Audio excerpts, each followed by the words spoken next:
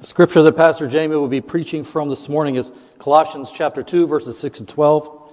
Please turn with me in your Bibles and read along. It'll also be on the screen. Colossians 2, verses 6 to 12. Therefore, as you received Christ Jesus the Lord, so walk in him, rooted and built up in him, and established in the faith, just as you were taught, abounding in thanksgiving. See to it that no one takes you captive by philosophy and empty deceit, according to human tradition, according to the elemental spirits of the world, and not according to Christ. For in him the whole fullness of deity dwells bodily, and you have been filled in him, who is the head and all rule and authority. In him also you were circumcised with a circumcision made without hands, by putting off the body of the flesh by the circumcision of Christ, having been buried with him in baptism, which you were also raised with him through faith in the powerful working of God, who raised him from the dead. This is the word of God. All right. I have a question for you. Does anyone here have this mindset to invent things, to create things? Have you ever looked at an everyday object and said, I could make this better? I could improve upon this. My oldest brother is gifted at this. He is a very technical guy. He designs lots of things. But take regular lawn mowing or watering your yard, and he goes to a whole new level. For me, lawn mowing means pushing the mower up and down, back and forwards. Watering the yard means pulling out the hose and just spraying it, right? Stay here for about 15 minutes and move on.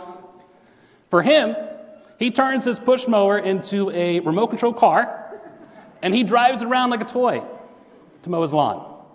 To water his yard, it can't just be automatic.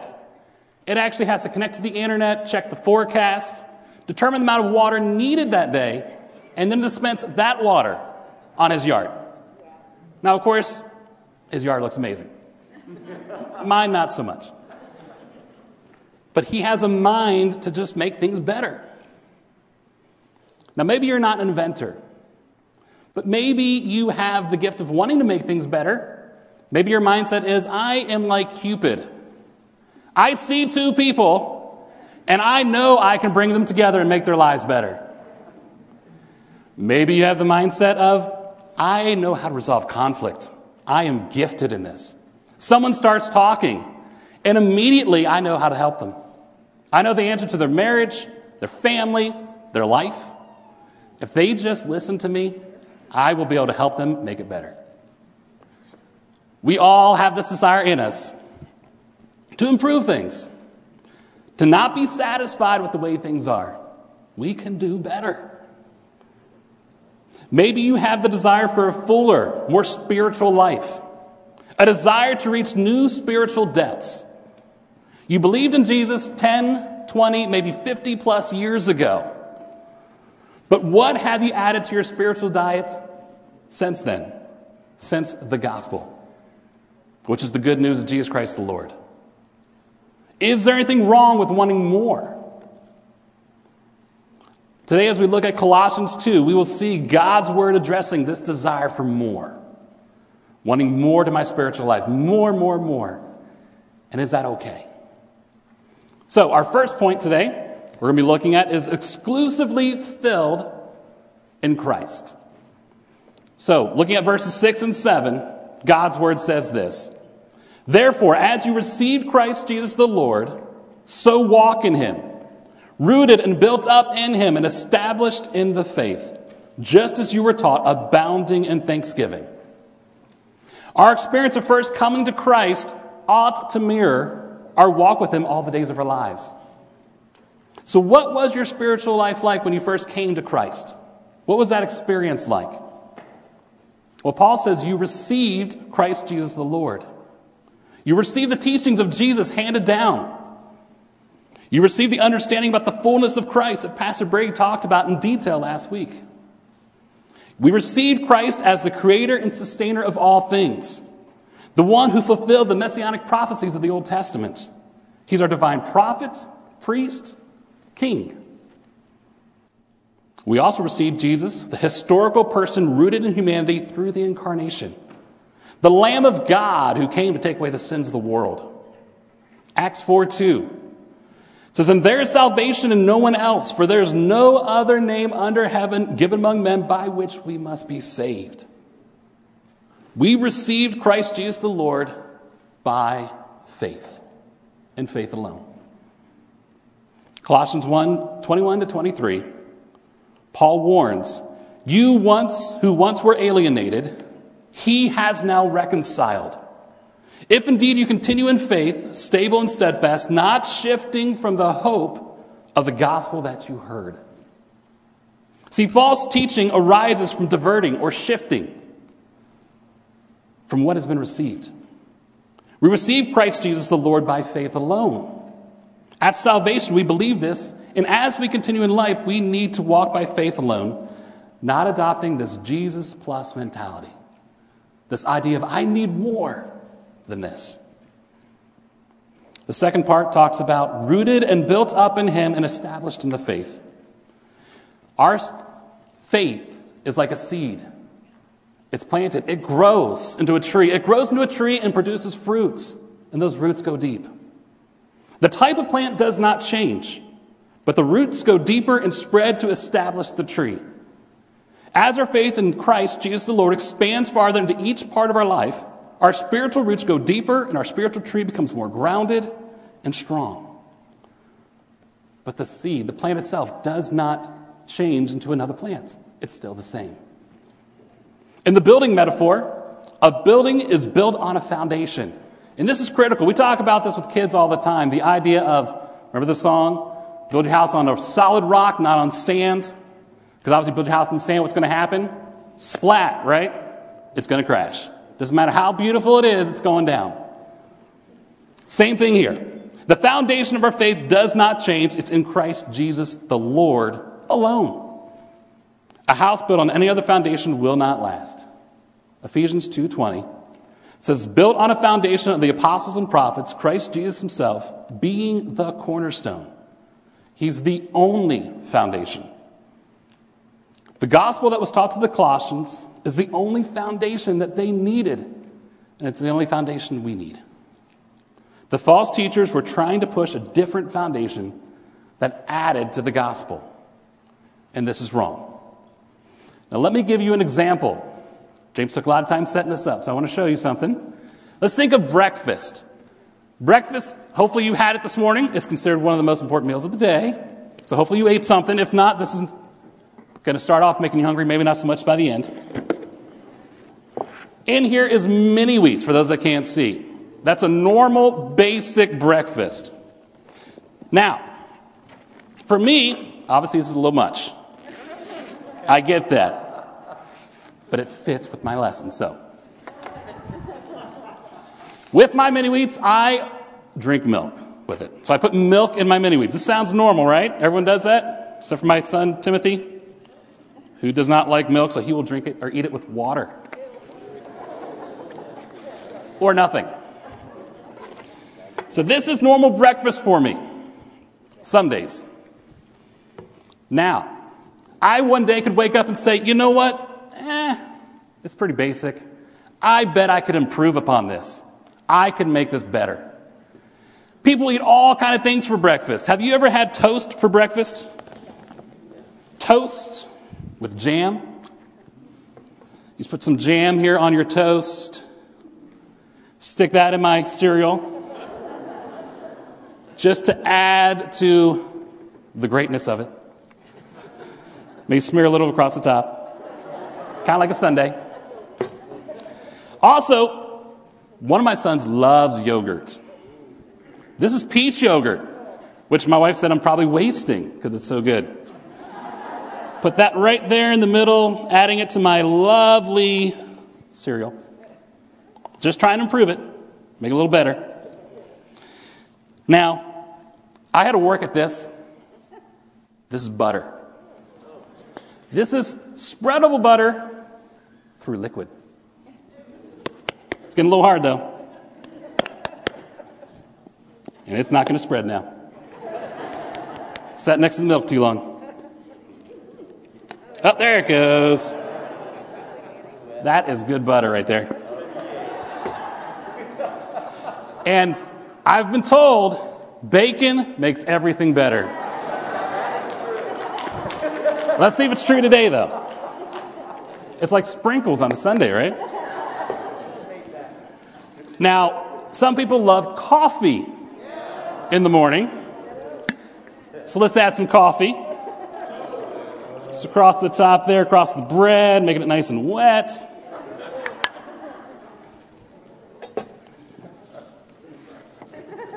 And some syrup. Once again, like a nice little topping. Just smear it all together. Some people like orange juice for breakfast. That is always good too. Once again, my wife thought I was wasting, being very wasteful here. And now kind of like the thing on top. I know this is a thing because I looked it up online and I saw it in Rocky. So, raw eggs, right? It is apparently really good. I only have 2, but 2 little raw eggs kind of going right there on the top. You got to have your Rocky raw eggs. And then you got to mix this beautiful stuff all together. And this makes it all better, right? I've just improved this cereal. Let me just check to make sure.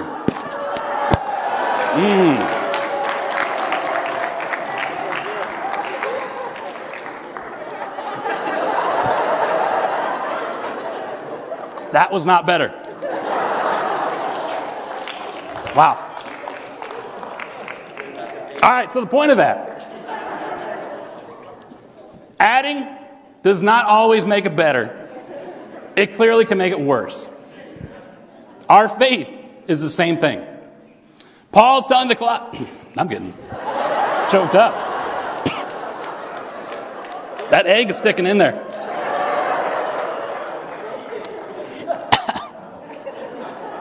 Wow. Paul's telling the Colossians and us to stop trying to fill our spiritual lives with more than Christ. It's not just worthless add-ons. It's actually harmful, detrimental. By adding, you're actually subtracting from that truth. So how do you combat this? How do you go against this? How do you protect yourself from doing this? Well, the answer is the end of verse 7, abounding in thanksgiving. Go back to the garden with Adam and Eve. What did they really desire? What was their sinful desire? They wanted more knowledge. They wanted to be like God and bought into the lie that God was holding out. Look at the children of Israel in the wilderness. Now, they wanted a lot of things, right? But they wanted better food, better living conditions, better leaders. Children of Israel in the promised land. They keep going, don't they? They wanted a king like all the other nations. Rejecting the real king, they wanted one like everybody else, a human. The Colossian people, they were enticed by the idea of having a deeper spiritual filling by following strict rules and guidelines. Asceticism, the idea of depriving yourself physically in order to reach a new spiritual level. They actually put themselves, or were willing to put themselves under the laws of the old and also new laws that they were creating in order to think they would reach a new spiritual level. And that's just not true. Colossians 2:8, Paul warns about this. He says, see to it. The idea is watch out, be on guard, be careful. See to it that no one takes you captive by the philosophy and empty deceit, according to human tradition, according to the elemental spirits of the world, and not according to Christ. The idea here of taking you captive has the idea of slavery. This is not a harmless add-on to the faith in Jesus. It is a painful ripping away from the goodness and righteousness of God himself. Just like with that breakfast. It was not a harmless add-on. It was very harmful. It is not good. But beyond that, with our faith, it is harmful to us. You're detracting from what is real, what is good, what is complete, by thinking you can make it better when you can't, and you shouldn't. People today struggle with the same things. They search for a deeper meaning in life, a second blessing, the blessing of their best life now. And many buy into the idea that Jesus is just the first rung of a ladder that you have to climb, or the starting point of a spiritual journey to God. They are seeking and wanting more than just the gospel. Thanksgiving is our greatest offensive against this hidden desire in our hearts. Thankfulness for who God is, what God has done, and what God continues to do through Christ, in Christ. Thanksgiving breaks down the mindset that God is keeping something from me. It reminds my heart and my mind that God is truly all I really need and all I really want. I don't need more. So lesson 1. Oops, there was point 1, by the way. Exclusively in Christ. Lesson 1. Those who have faith in Christ are exclusively filled in Christ. No add-ons needed. You don't need to add to it. It's already, as we're going to talk about in a minute, complete. Exclusively in Christ, nothing else should be added.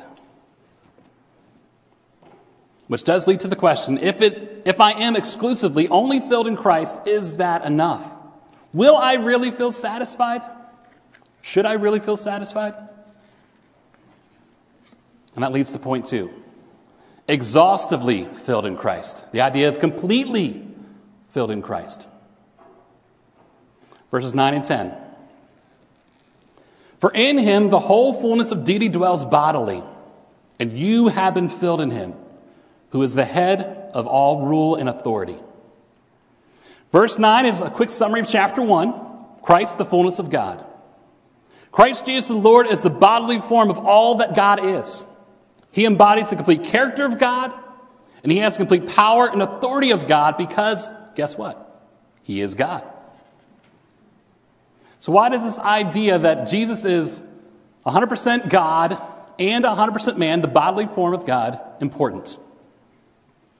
Well, the penalty of sin requires suffering in the body and soul, and only a human can do this, to be the sacrifice. Hebrews 2, 14 and 15 says, Since therefore the children share in flesh and blood, he himself likewise partook of the same things, that through death he might destroy the one who has the power of death, that is, the devil, and deliver all those who through fear of death were subject to lifelong slavery. It is essential that Jesus came as a human, yet without sin. Because if he sinned, he'd be no different than us. So he was perfect. Jesus had to be a man so that he could identify with us, suffer in our place, and sympathize with us in our weakness. See, at the cross, he was our substitute. He took on our penalty for sin, the wrath of God, because he loved us, cared for us. It's impossible also for a mere human to be able to do this, to completely satisfy God's wrath. So he's 100% a man, but he's also 100% God. The weight of God's wrath is infinite and could only be taken on by God himself. Only Christ as God would bring a sacrifice of infinite and eternal value that would propitiate God's wrath. The divinity of Christ means that he is able to be raised from the dead, conquering death, and apply his benefits to us. Because he takes our sin, he gives us his righteousness, his right standing with God. Christ alone, as 100% human and 100% God, is able to earn eternal life for us and favor with God. So I hope you can see the importance of Jesus being fully both. It was necessary. And the whole fullness of deity dwells bodily pushes back on this idea that the physical body is evil or inferior, which was also another false teaching that was happening in the day of Paul and still happens today. Promoting the spiritual addition of asceticism, the idea of obviously harming the body by depriving it. They would treat the physical body as a necessary evil during this present life. It was such an issue that Paul calls it out in verse 18. He says, Let no one disqualify you, insisting on asceticism and worship of angels, going on in detail about visions, puffed up without reason by his sensuous mind. Identifying Jesus Christ as 100% bodily form of God is a reminder that being human is not evil. It's actually good. Think back to the garden. Adam and Eve, man and woman, were created, and God called it very good. Thank you. Absolutely. Very good. So Jesus is 100% man and 100% God. With regards to the opposite view, there were those who believed that Jesus was only human. That's also squashed here because it says the whole fullness of deity is in Christ Jesus. And Paul goes on to further say who is the head of all rule and authority. Paul is stressing the humanness of Christ and the divine character, power, and authority of Christ. Between these two amazing things about Jesus, you have us. Look at the center of the verses here. It says, and you have been filled in him. The phrase, you have been filled, this idea has the idea of completely filled with no room. And more importantly, no need for anything to be added. You are full, you are satisfied. What I think of when I think of this is Thanksgiving.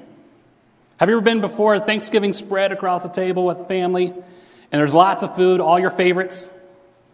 You sit down, you're talking with family, you're eating to the point where you say, I am stuffed, right? I am full, I'm done. I couldn't eat another bite. You finish the dishes, whatever, you clean up, but then you go sit down on the couch or chair, and you're just like, I am full. That was good. But with food, your body processes that food, right? By the next day, you're hungry again. Not so with Christ.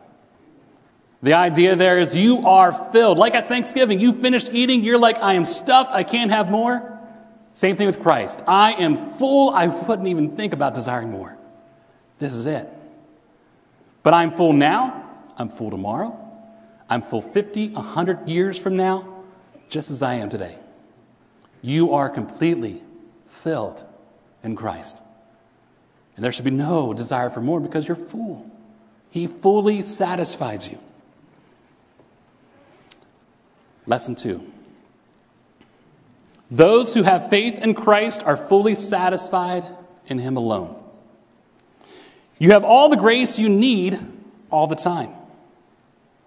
All for life and godliness is yours. God has given it to you in Christ. We don't need to say, well, it's getting kind of old, I've had this every day. No, your mindset should be, I get to have this every day. I get to feel this way every day, full and complete and utterly satisfied. So point 1, you are exclusively filled in Christ. Point 2, you're exhaustively filled in Christ. You're complete. You need no more. So point 3, rest filled in Christ. Verse 11 and 12. In him also you were circumcised with a circumcision made without hands, by putting off the body of the flesh by the circumcision of Christ, having been buried with him in baptism, in which you were also raised with him through faith in the powerful working of God, who raised him from the dead. Old Testament circumcision brought the Jewish son into the covenant people under God's law. The act of circumcising the son had to be performed as an initiation into the old covenant. Well, here in contrast, Paul is saying, specific teaching that initiation to the new covenant is not done by human hands, but by Christ alone. A circumcision made without hands. The new covenant has two parties just like the old. The new covenant's before God and us. So let's look at God's role in the new covenant, and let's look at our role in the new covenant based upon this passage. So God's role, starting off with the first part there, it says, putting off the body of the flesh by the circumcision of Christ. The idea here is the removal of the old self, cutting it out. Romans 2, verses 28 to 29 says this, for no one is a Jew who is merely one outwardly, nor is circumcision outward or physical. But a Jew is one inwardly, and circumcision is a matter of the heart by the Spirit, not by the letter. His praise is not from man, but from God. And Paul is drawing from Deuteronomy 36, verse 6. And the Lord your God will circumcise your hearts and the heart of your offspring, so that you will love the Lord your God with all your heart and with all your soul, that you may live. The act of the circumcision of the heart is done by God and God alone. Taking off the old self. God did not just take bad people and make us good. He didn't make us better. He didn't just improve upon us. As one of the elders had said, he took dead people and he made you alive. God put on the new self. God made you a new creation as well. It says here, God circumcised the heart. It says here, having been buried with him in baptism. So God put to death the old self. God did not make bad people good, but dead people alive. Let me get to this point here. And you were also raised with him in the powerful working of God. So God put on the new self, made you a new creation. God raised Jesus from the dead and provided victory over sin and death through Jesus. So what did God provide? What did God do in the new covenant? God provided the sacrifice, the substitute through Jesus Christ. God did the work of providing salvation. God did the work of removing the old self. God did the work of making us new. God did the work of making us alive in Christ. God did all the work. What's left? Our role in the new covenant, right there in verse 12, says the phrase, through faith. Our role in the new covenant is faith. God does all the actual work. Our job is have faith.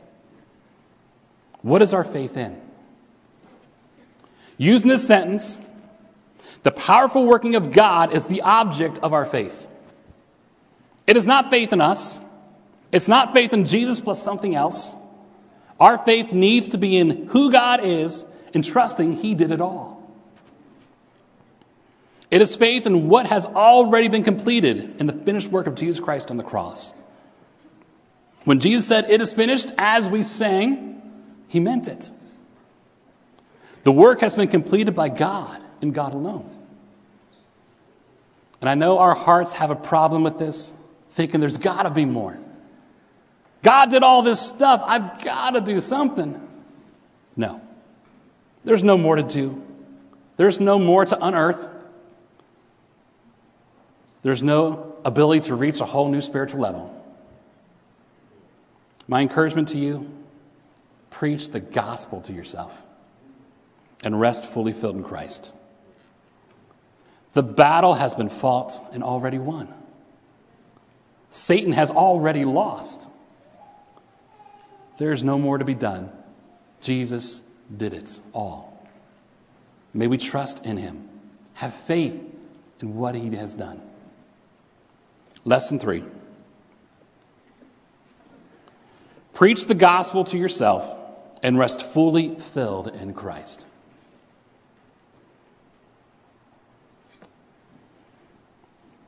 I'm going to roll back to verse 6.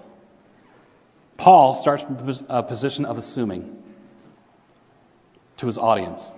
He says, as you have received Christ Jesus the Lord. My question for you is, have you received Christ Jesus the Lord? Do you trust that you need Jesus? Do you trust that you are a sinner who's disobeyed God, displeased God, have not followed his commands, that you're guilty before him? Do you believe and understand that, yes, God is loving, God is kind, God is gracious, merciful, slow to anger, abounding in steadfast love, but he's also just. He must punish sin. Do you believe this? Do you believe that he came, sent his son Jesus, not just to live a good life and set a good example, to be our sacrifice, our substitute? He came to take on all your sin, past, present, future, all of it on himself, to satisfy the complete wrath of God. Do you believe he did that for you? Do you believe it was finished at the cross? Do you believe he died, was buried, and rose again, showing victory over sin and death? And do you believe he's asking you to say, do you believe this? Do you have faith in this? And that's it. He's not asking you to do some amazing work first. He's not looking for you to make a good change in your life first. He's saying, do you believe this? Do you receive Jesus Christ the Lord? And if you're here today and you say, yes, I do, and I have. Awesome. Remember, you are exclusively and exhaustively filled in Christ. Nothing else should ever be added. Nothing else is ever needed. This, in case we forgot about it, which is not good, adding, like it's saying here, it's actually harmful. It's detrimental to you. Don't do it. Don't fall into that trap when people say, yeah, sure, you believe in the gospel, but what do you believe in now? Where have you gone from there? The answer? Nowhere. The gospel saves me. And the gospel is how I trust and live my life. The gospel is everything. Trusting that Jesus Christ is the Lord is it. Your roots can go deeper. That can spread throughout your life, which is good. But the foundation does not change. We need to learn how to rest filled in Christ. I am satisfied today. I will be satisfied tomorrow. I will be satisfied in 100 years because of who I am in Christ. Yes, now over the next few weeks, we will get into Colossians chapter 3. The idea of how we walk in faith, walking in Him. But understand, we're walking in Him from a position of being exclusively and exhaustively already filled in Christ. But for now, let me leave you with this thought. It's coming from the song that we're about ready to sing. It says, you found a treasure that can't be taken, found a well that won't run dry. A worldly pleasure be now forsaken. Behold what love, what life is yours. Your great desire, your true reward.